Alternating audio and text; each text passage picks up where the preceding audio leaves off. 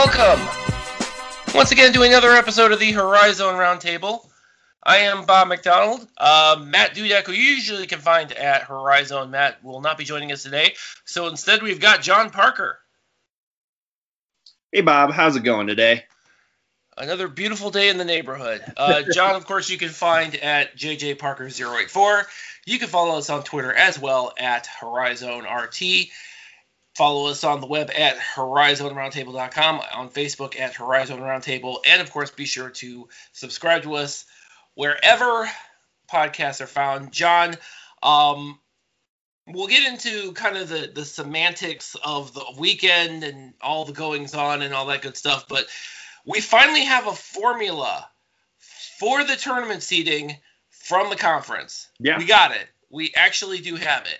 So we alluded a little bit to this last week, but now we for sure have a format, a formula, a good idea of what exactly is going to take place during the Horizon League tournament. And by the way, the Horizon League tournament, they're starting it earlier than I've ever seen them. They basically are starting it at campus sites on February 25th. So like 5 days after the conference schedule is over, they're going right into it. They're going right into the conference schedule. So February 25th, they're going to have the first round games, which are going to be seeds 5 through 12. Higher seeds are going to be hosting the home games. So that much we know.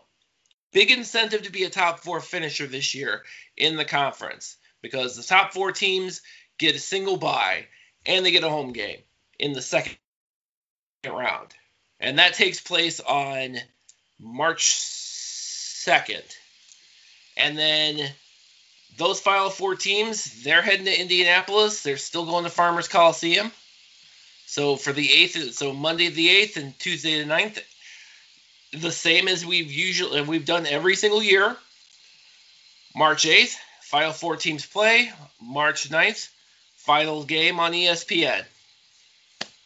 Seems simple enough to me, at least. At least that part does. Yeah. Now here comes the complicated part. And it shouldn't really be that complicated, but it just seems like it on paper. So obviously, because of everything that's gone on, there is going to be a new formula for determining the seeds in the conference tournament. So this is according to their release. And I'm quoting them directly. Due to the unbalanced nature of the Horizon League schedule because of COVID-19, the season championship will be seeded utilizing a formula that considers 4 factors. 1, league winning percentage. 2, strength of schedule. 3, weighting road wins versus home wins. And 4, number of league games played. The HL will provide weekly updates on seeding after each weekend's game and will announce the final seeding for the championship after the end of the regular season on Saturday, February 20th. So during their weekly release, presumably, we will see the seedings all play out. But at first glance, I will mention one thing, that the top 2 teams, Cleveland State and Wright State, as it stands right now, are already, it looks like the way they can, neither of these teams can finish worse than 8th place in the conference. They could both collapse spectacularly, and they would still be guaranteed a home game in the first round, maybe even the second round. That's how this season has gone. Yeah. And the one thing I'm hoping that there is a pretty heavy emphasis on, the games played aspect, because I know Cleveland State got one of their series swapped out for a Purdue Fort Wayne game. Which they will do again, by the way. Right. So they're going to end up playing Purdue Fort Wayne twice. And if the league decides that is worth punishing them for, if they do finish ahead of Wright State in the standings. But see, here's the thing, though. Both of those games are on the road. All 4 of those games are going to be played at Purdue Fort Wayne, so they're all going to be road games. Yeah, my hope would be that it doesn't end up punishing a team that actually plays all the games. I'm hoping that between what you're saying now with the road games and with playing all the games. Like if you played your whole 20 game schedule, yeah, that should probably take precedence, just given what the league's got going on. Where, I mean, to be totally honest, teams 3 through 12 are pretty interchangeable. Of course they are. Now, here's the thing, though, with Cleveland State and Wright State, as it stands right now, just taking the one factor in there. First, the league winning percentage, obviously Cleveland State has it. Number of league games played, it's kind of a wash. Strength of schedule, I mean, that's, you can argue, especially on the non-conference side, you can kind of argue a little bit on that one. But as far as road wins versus home wins, and this part is important. So Cleveland State has, as it stands right now, as far as road wins and home wins are concerned, Cleveland State and Wright State, I believe, have the same amount of road wins at this point, specifically in the league. The one road loss that Cleveland State has is against Wright State, and Cleveland State beat Wright State on the road. The road loss that Wright State has is against Oakland, which is obviously, as it stands right now, a lower seed game. Also, Wright State has lost, both Wright State and Cleveland State have an additional home loss, but the home loss that Wright State has is against a much lower seeded Youngstown State, where Cleveland State has lost to Milwaukee, and Milwaukee's still kind of in mix for that top 4. So as of right now, I guess we have to wait until we see how that shakes out in the weekly release. And again, last 6 games of the season, literally anything is possible with these two teams. But as of right now, I would be very, very surprised if Cleveland State is not seeded first in this first round.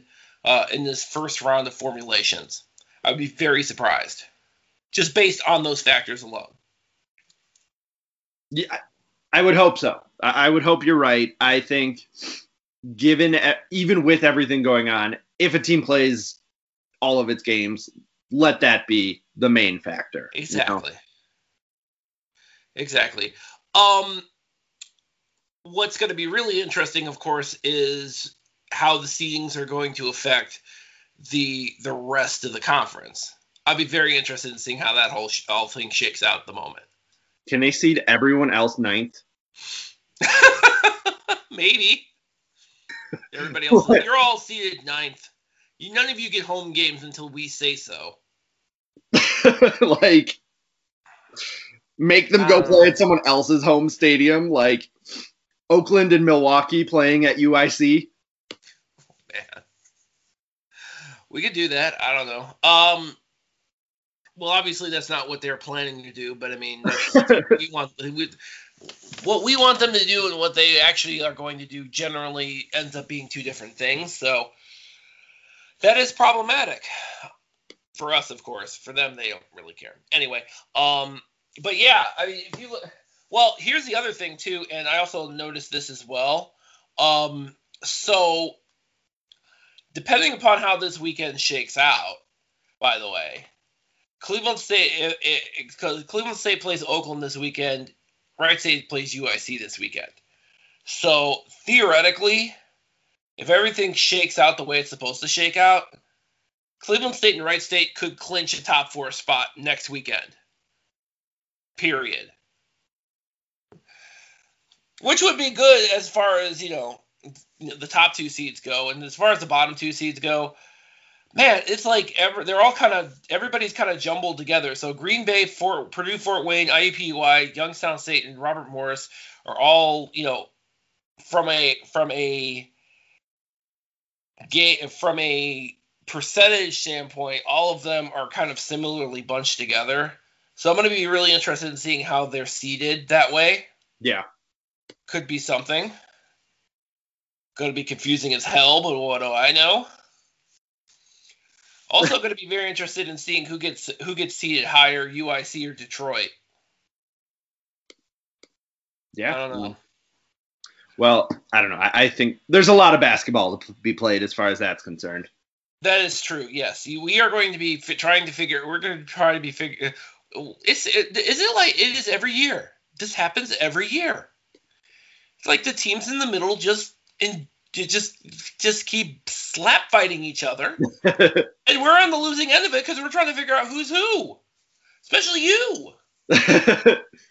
Yeah, I don't know. But this is why the power rankings end up being like a day late and shit, because you guys are just, nobody really wants to figure out who wants to be for sure in the middle.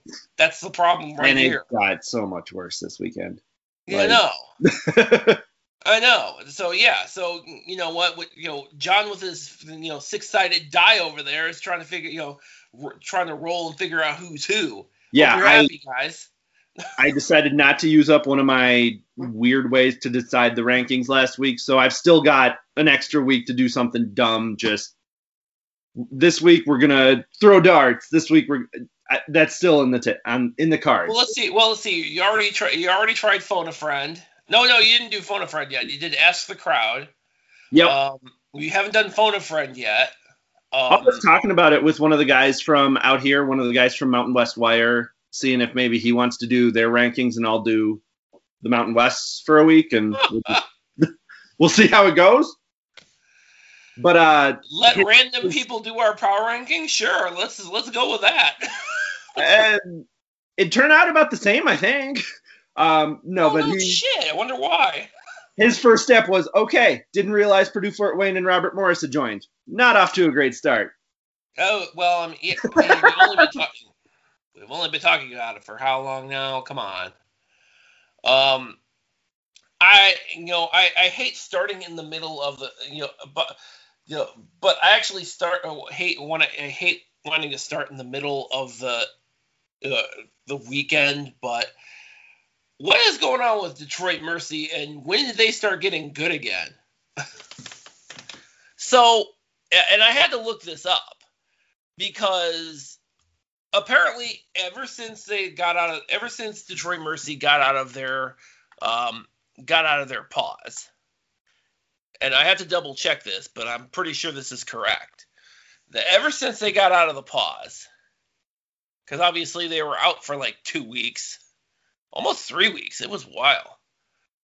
Ever since they got out, they're 5-1 in the conference. Yep. They're 5-1. And I mean, very obviously, they split Oakland and they swept Youngstown State this weekend. Yeah. And a big part of that is Antoine Davis. I know last weekend you talked to Kyle Craven about, how there had previously been discussions about Antoine Davis not being a first-team All-League player. He must have heard us. That's what had happened. That's my only explanation. He heard us. He's like, "What the hell's wrong with you guys? I'm gonna go average like 30 points a game." Yeah, I'll double down. I'll say 2.5 weeks ago he wasn't. 2.5 weeks ago. I'll play the best basketball ever, and then you'll have to give it to me. Well, his shooting was adequate yesterday, but other than that, 2.5 weeks ago, there was a solid argument that, hey, you can maybe squeak him on third team, but that's about it, assuming, they keep playing. The two big contributing factors, one, are that 5-1 record, and then two, he's been playing decently efficient to incredibly efficient basketball and just racking up points ever since. Well, again, but the other part is, too, that all the points in the world, if they're not winning, that's going to be an issue. And now they're winning. And now they won 5 of the last 6. And they have Purdue Fort Wayne coming up at Detroit. So there's the opportunity for 2 more wins. Yeah, I mean, the way they're playing, it would be my guess that they'll win it, or they'll keep winning. I don't know. This year is weird. This year is weird. But I mean, you see, like, near the end of the season, you see kind of the cream rising to the top, and Antoine Davis obviously has decided, he has made he's made great strides to kind of really get over whatever the hell was going on with him at the beginning of the season. Because at the beginning of the season, he was okay, but, all conference? I don't know. The efficiency was off, and for a while, Bullcool was he was their leading scorer. He was doing it on better efficiency, and he was doing other elements of the game better. Yeah. Davis fixed all of that. Boy, did he. Absolutely. So, yeah, and, and there were actually whole stretches of that. There were actually stretches of that game where he wasn't even playing. That's the, wrap your mind around that one for a minute. Well, I mean, they did on paper have a much more talented group this year. I will say, I know Greg Campy mentioned it on his radio show last week, and I'll agree. Living out in New Mexico in WAC country, Bullcool kind of came out of nowhere. He was injured the last couple of years, but Cal Baptist just moved D1. He was just a guy at a transitional D1 school. So what he's done this year has been huge. Totally out of left field. Kind of made up for Torian Thompson seemingly checking out. Disappearing off the planet. We really thought that we were going to see a lot more of him, and we have not. At all. So, but yeah. Well, one other thing, and this is also important, is that this weekend they didn't have Noah Waterman either. They still won. Yeah, I think Noah Waterman has an ankle injury. I don't know if I guess his status is probably going to be determined for the Purdue Fort Wayne series. But I guarantee you, I'm going to venture to guess we see him for the Cleveland State series on the 12th and the 13th. Goes without saying on that one. I would hope so. Yeah. So, but on the flip side of that, and this has to be very disturbing for Youngstown State fans right now. The downward spiral continues. What are they going to do to stop? I mean, this is incredibly bad for them right now. They're 4-10 in the conference, especially when everybody was so high on them this year. And I just still continue to look at the standings and just look and wonder in awe how everything just went off the rails so badly for Youngstown State. And it's not like, I don't know if it's just bad luck, because a lot of these games that they've lost are not, well, aside from getting blown up by Wright State, and everybody seems to be doing that at least once this year, the close losses are killer. They have been killing them all season. I mean, half of those 10 losses are, games that they lost by, I think, less than 2 possessions. I mean, and for me, I see two things there. One, obviously, Darius Quisenberry, we thought was going to be one of the top 3 players in the league. I think most people felt that way. And he's been out frequently. He's been out for most of their games. When he has been in, he hasn't been at that level, presumably because he's been injured. The other thing I see is they were kind of on the winning side of a bunch of close games last year. So this is just kind of regression to the mean. And they don't get Milwaukee, who chokes away close games. So with the noted exception of the Cleveland State game last week. Yeah, we can talk about that all day, but I figured we'd talk about this week's games. Well, this week's games wasn't any better. I mean, okay, so I have finally figured this out with Cleveland State. And it is not their fault. They are a sports team that resides in the city of Cleveland. And if you are a sports team that resides in the city of Cleveland, you are genetically predisposed to give your fans heart attacks every single time. The Browns do it. The Indians do it. The Cavs did it, yeah, well, not so much anymore, but the Cavs did it, especially in 2016, and Cleveland State is also doing the same exact thing. It is if your team resides within the confines of downtown Cleveland, you are going to make your fans crazy. That is what you do. That is what you did against Milwaukee last week when you frittered away an 11-point lead? 12 with 2:46 to go or something. Yeah, you did that. Yeah, and it came to burn you. Yes. You did it again on Saturday when you frittered away an 18-point lead. But then thankfully, you did finally right the ship, thankfully. But yeah. It is apparently if your team plays in downtown Cleveland and your team is primarily residing in downtown Cleveland, if your home games are in downtown Cleveland, you are absolutely it is a given that you're going to give your fans fits. The only difference is this is Cleveland State and we haven't had this issue lately. We just lost for years, so nobody cared. Now that we're doing it, now we're getting back. Cleveland State is getting into the mix. Now they're just like everybody else. I don't know if that's a good thing or a bad thing, but it is what it is. I mean, looking at the standing, it's a good thing. It doesn't make it less crazy. Oh, I know. I read all about on Twitter, all of your fans like, this team is awesome, terrible, awesome, terrible. Yeah, that's because they're let me go ahead and not get into that. Fair enough. We have it's funny because and by the way, again, no difference between Cleveland State Twitter and Browns Twitter, Indians Twitter, Cavs Twitter. The only difference is volume. It is more pronounced within Cleveland State Twitter because we barely have any fans. Considerably more pronounced, and for considerably more navel gazing. So we our expectations as a Cleveland State fans is we're just expecting the other shoe to drop. Where Browns Twitter, we can live in glorious delusion for weeks and weeks on end. So we have no presuppositions as Cleveland State fans.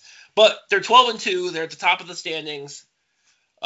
They've got Oakland coming up this weekend.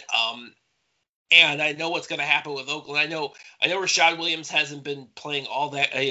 Has been kind of not great all season. It hasn't mattered because he's got Jalen Moore. But I think Rashad Williams loves playing against Cleveland State because he wants to exact even more revenge on them, I guess. No Hugo Ferrer. I doubt very highly that you're going to see Hugo Ferrer on him this weekend. So we don't need that embarrassment again this week. But yeah, it is. Oakland has been very surprising. I mean, should we be surprised though? Should we really be surprised at Oakland? Don't they do this every year? Just like everybody's mixed in the middle every year. Shouldn't we be surprised? Should we not be surprised that Oakland is doing the same thing they're doing every single year? As far as what? As far as, playing a bunch of bye games, losing all of them, and then going into the conference and doing pretty decently. Oh yeah, seems like they do that every season. I mean, no, not at all. By the way, I also like to point out the fact that as I'm looking at the standings, UIC is doing exactly what UIC under Luke Yaklich's first year is doing the exact same thing as Steve McLean. UIC did under Steve McLean, which is be 500, being slightly over 500. Yeah. But I should say, I will disclaimer this though. They are slightly over 500, but they've got a completely new backcourt. Yeah, they had to rebuild everything. I mean, I can't. Definitely not going to make a call that Yaklich and McLean are comparable at this point. Obviously, this season, I don't know. What? well, to the extent of where the team was before Yaklich took over, is again they didn't have we didn't know what was going to happen with Rob Howard. We didn't know what was going to happen with Braylon Bridges. Well, we knew Braylon Bridges and Jamie Hale and Michael Dickens were kind of the only core parts we knew they were gonna get back. We had no idea what was going to happen with anybody else, and then all of a sudden, and by the way, and I know now, of course, maybe this weekend wasn't a great example because they did get swept. And by the way, the last second shot from Bryson Langdon was just insane. Yeah. I mean, we spent. And Northern Kentucky is another team that has a lot of question marks, as they generally do, because But again, they're 7-5 in the conference too, so I mean, makes sense of that when they're on a 4-game winning streak. So I don't know. The question that we can, and again, by the way, you probably already also seen this because Cleveland State and Northern Kentucky have maybe Northern Kentucky's a little more pronounced where they're great, they're terrible, they're great, they're awful, they're great. Yeah, it's a roller coaster with Northern Kentucky, major roller coaster. Yeah, I mean, they're a young team that didn't have a lot of time to gel. I guess kind of my whole thing is it's impossible to take anything away from this season. This is the most confusing season ever. Yeah, hopefully this is going to be a one-off. Hopefully everything will be, I don't know, a little bit more figured out in 9 months or 10 months or whatever. I think it's going to be even less. The question we're going to have in the offseason is who's going to take advantage of that extra year of eligibility? And I'm not sure how much of an issue it's going to be on the men's side. I think for a lot of these guys, going and making, significant paychecks is probably going to win out over one more year because generally, one more year say you're a 5th-year senior, you take a 6th year, you're not going to be more likely to be drafted with an extra year. Typically, to be.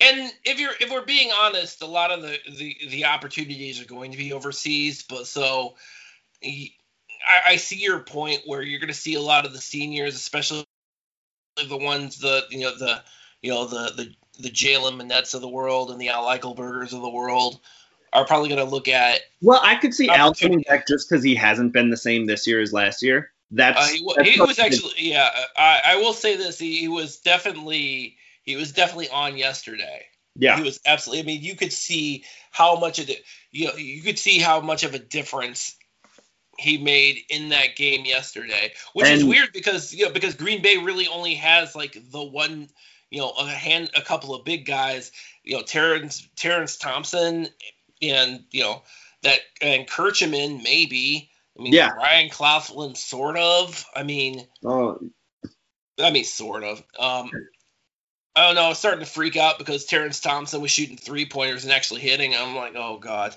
not another one. Yeah. No. But you see that. But you see with like. But yeah, you can probably see it. Maybe maybe I don't know. That's a good question, but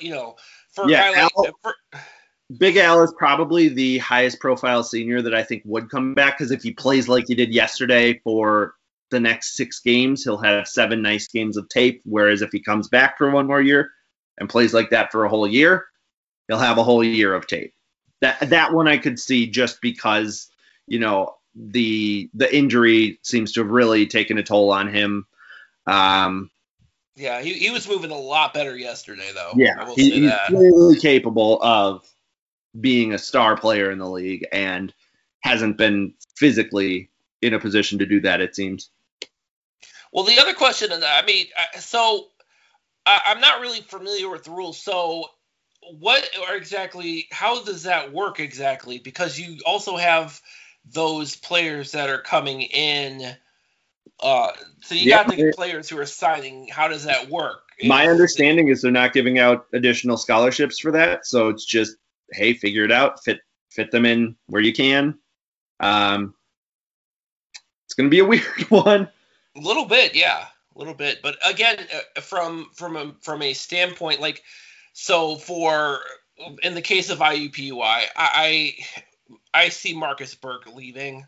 Yeah, I think he saw what he could get. I mean, I think the offseason where he declared himself for the draft, he pretty much made, he got a lay of the land, and I don't think he's going to wait another year to, figure it out in the G League or overseas or anything like that. Same thing with Jalen Manette. Same thing with Elijah Goss.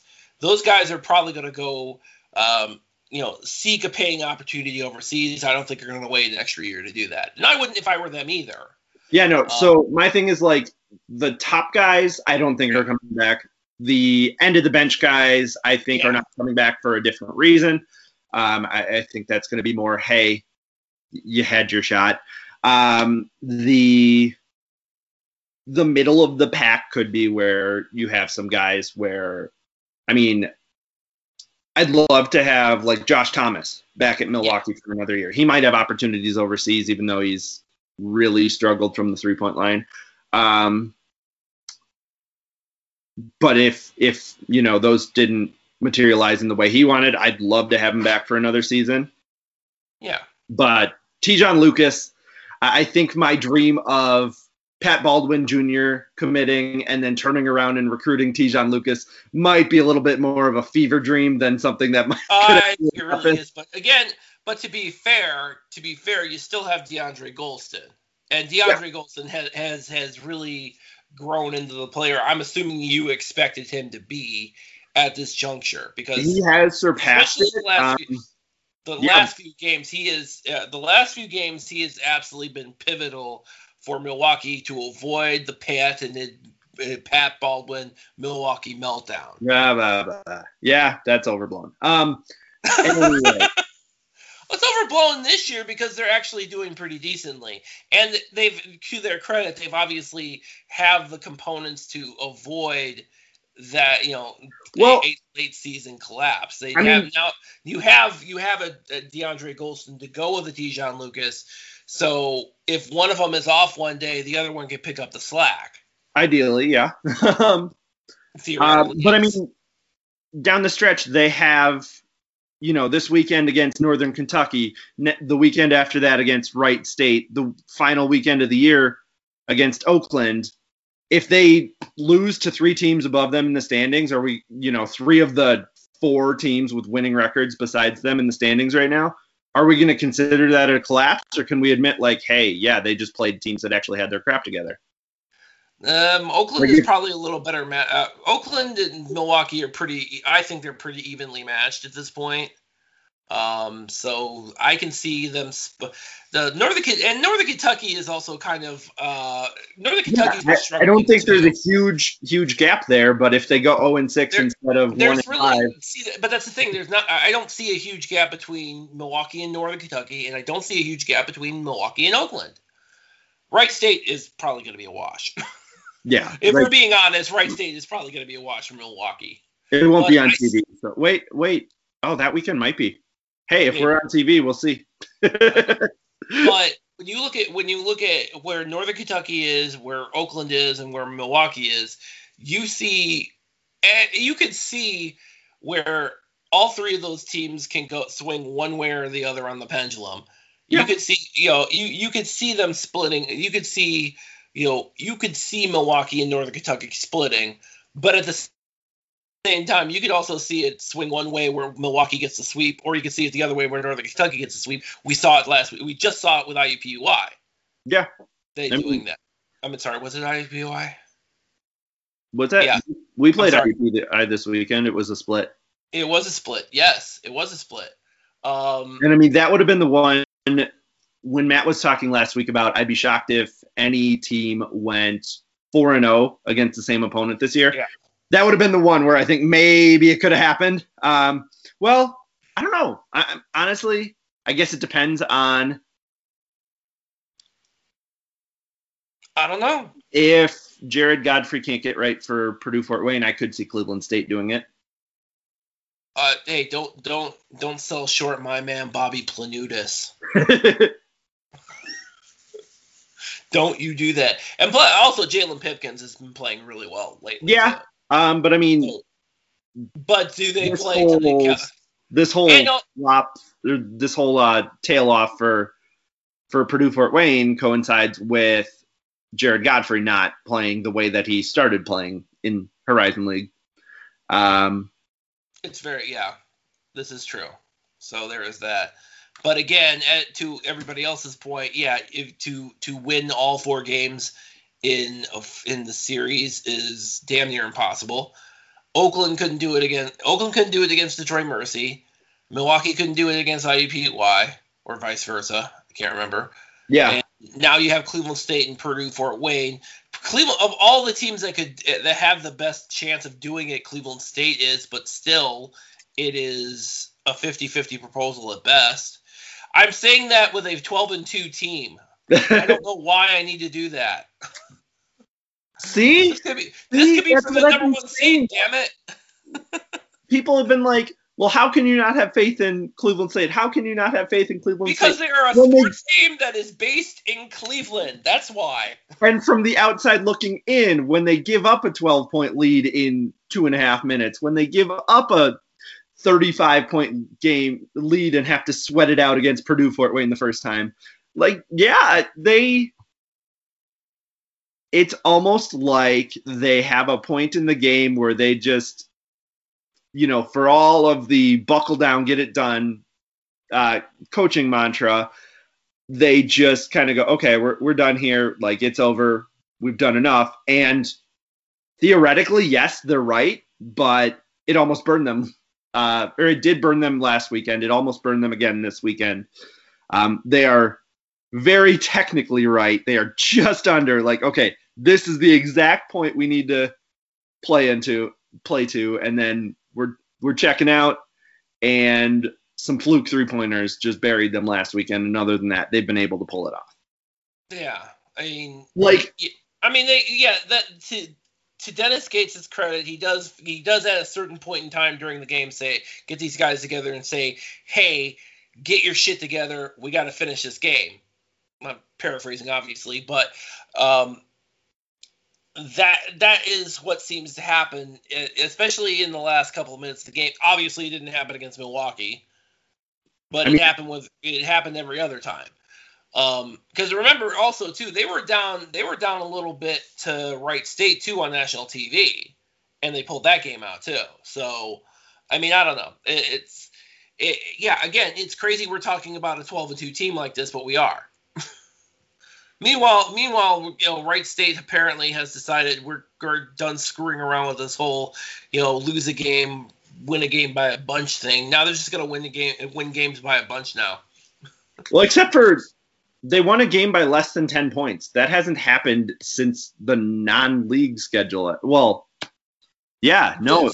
Now, to be fair, this was against Robert Morris, who did not have AJ Brahma. This is probably as close as Robert Morris was going to get to winning.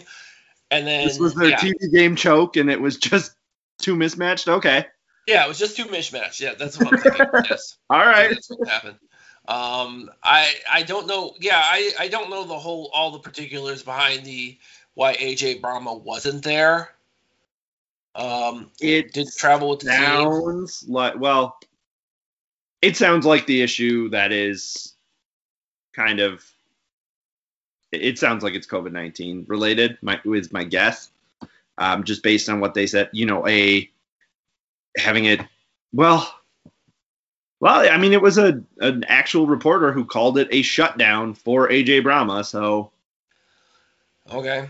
I point this out because we have Robert Morris playing Youngstown State next weekend, and I have been very much looking forward to the AJ Brahma Naz Bohannon matchup.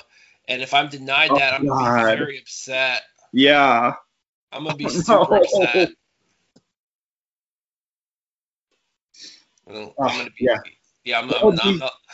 That would be very disappointing.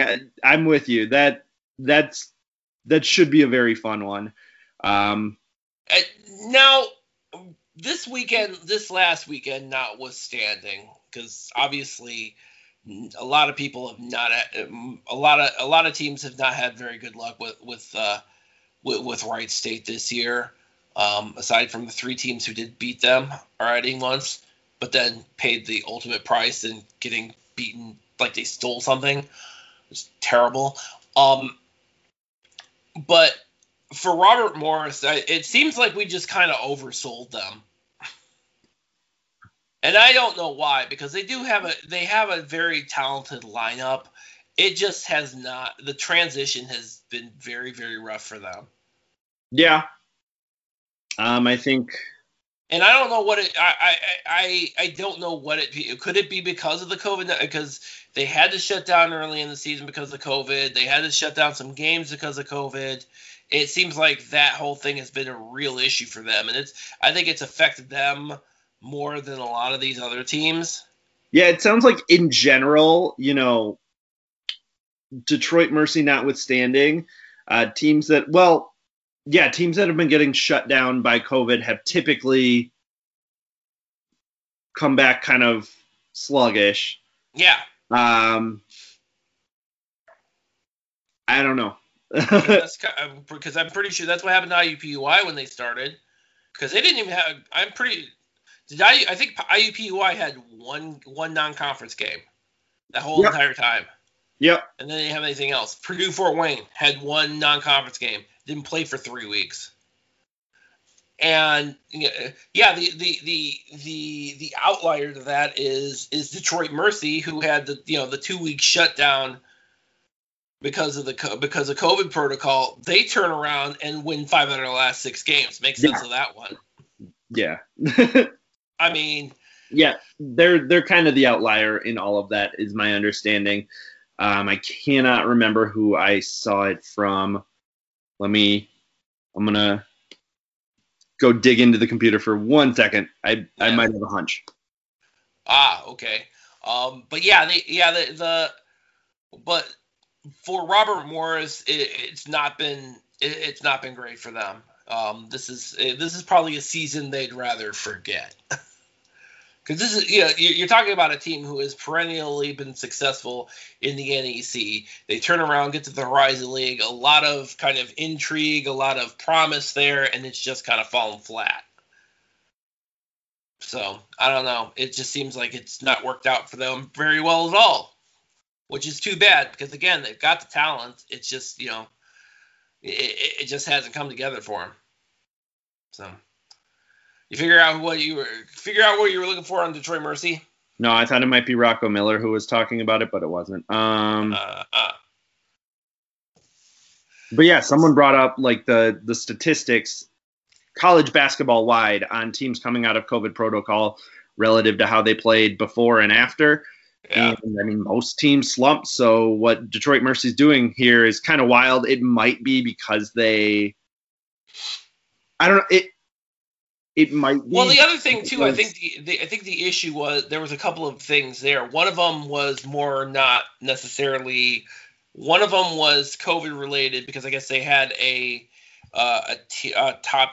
tier 1 staffer who tested positive or something like that, and so they shut it down. And then I think the next week wasn't necessarily COVID related. It was just, I don't remember what that was, but whatever it was worked. Yeah. So, because they're 5-1 in the last 6 games, and they're kind of rolling. Even with Noah Waterman hurt this weekend. Yeah. So that's going to be very interesting to see. So it's going to be So I guess the big thing this weekend, we got to figure out what's going on. UIC is going to Wright State always had a match of trouble with UIC. This is like an annual thing for them, so I'm going to be very interested in seeing how that whole thing shakes out this weekend.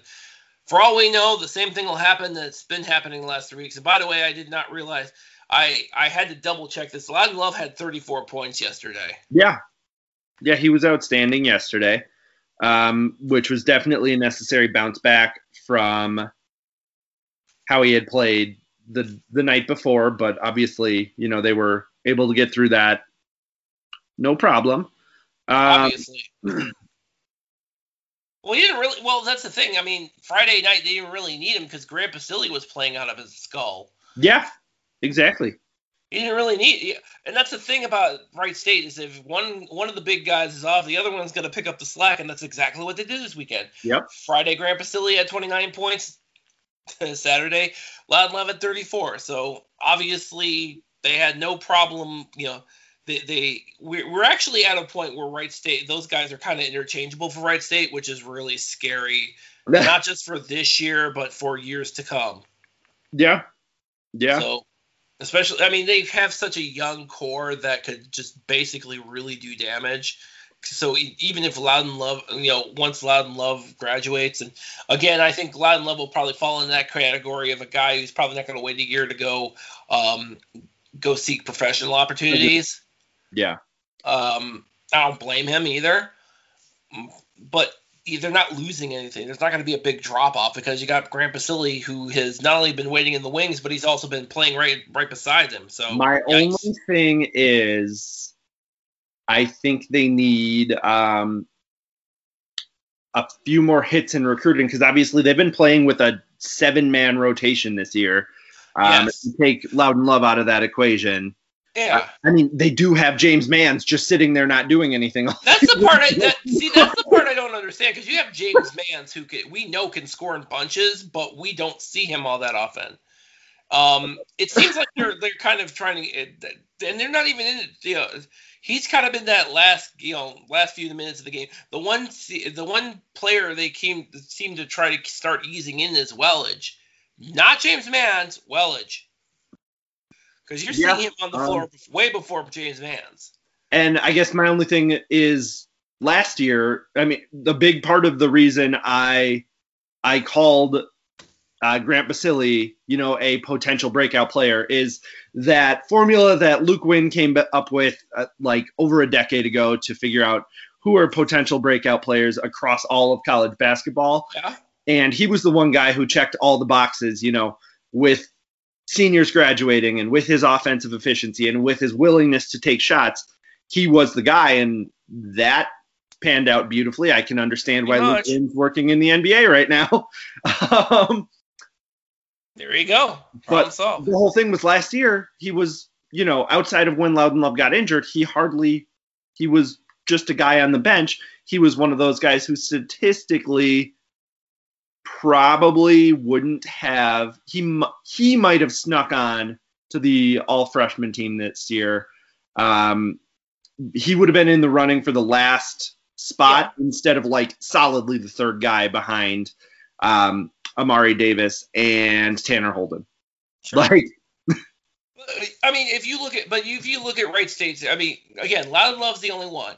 I mean, you could see I could see why they're kind of just easing in Wellage in there. He's only a freshman.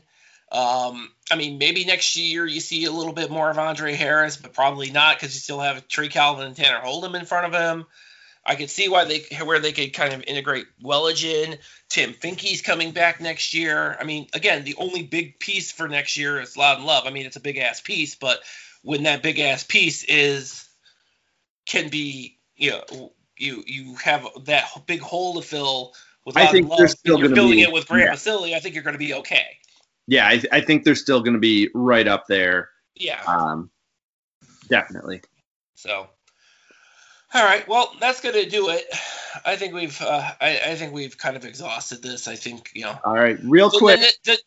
Yes. Player of the year guesses, since we didn't have the after shows this weekend. I'm going player of the week. Sorry, did I say year? Antoine Davis. Yes. Trey Townsend. Those are easy. Yes. I'm going to go Carissa Garcia for Northern Kentucky, who I hate to say it, did sweep Milwaukee. Milwaukee was 12-0 coming in and got swept, much to the chagrin of Northern Kentucky fans. They still haven't played enough to make the power rankings, but fantastic weekend for them and for her. Obviously, they probably don't care as much about the power rankings as about the, postseason. Yes. And then I'm going with Neko Obiezor for Youngstown State as freshman. I'm going with you on that one. You're just gonna take my word. Okay. I'm gonna take your word for it. So, and we're not going live next weekend. And thanks UIC for your 8:00 starts. HorizonRoundtable.com. That's where you can find us. All of our stuff, as always. We're wherever podcasts are available. So be sure to subscribe, and you can pull us up on our Amazon or Google devices. And until next week, thank you all for listening.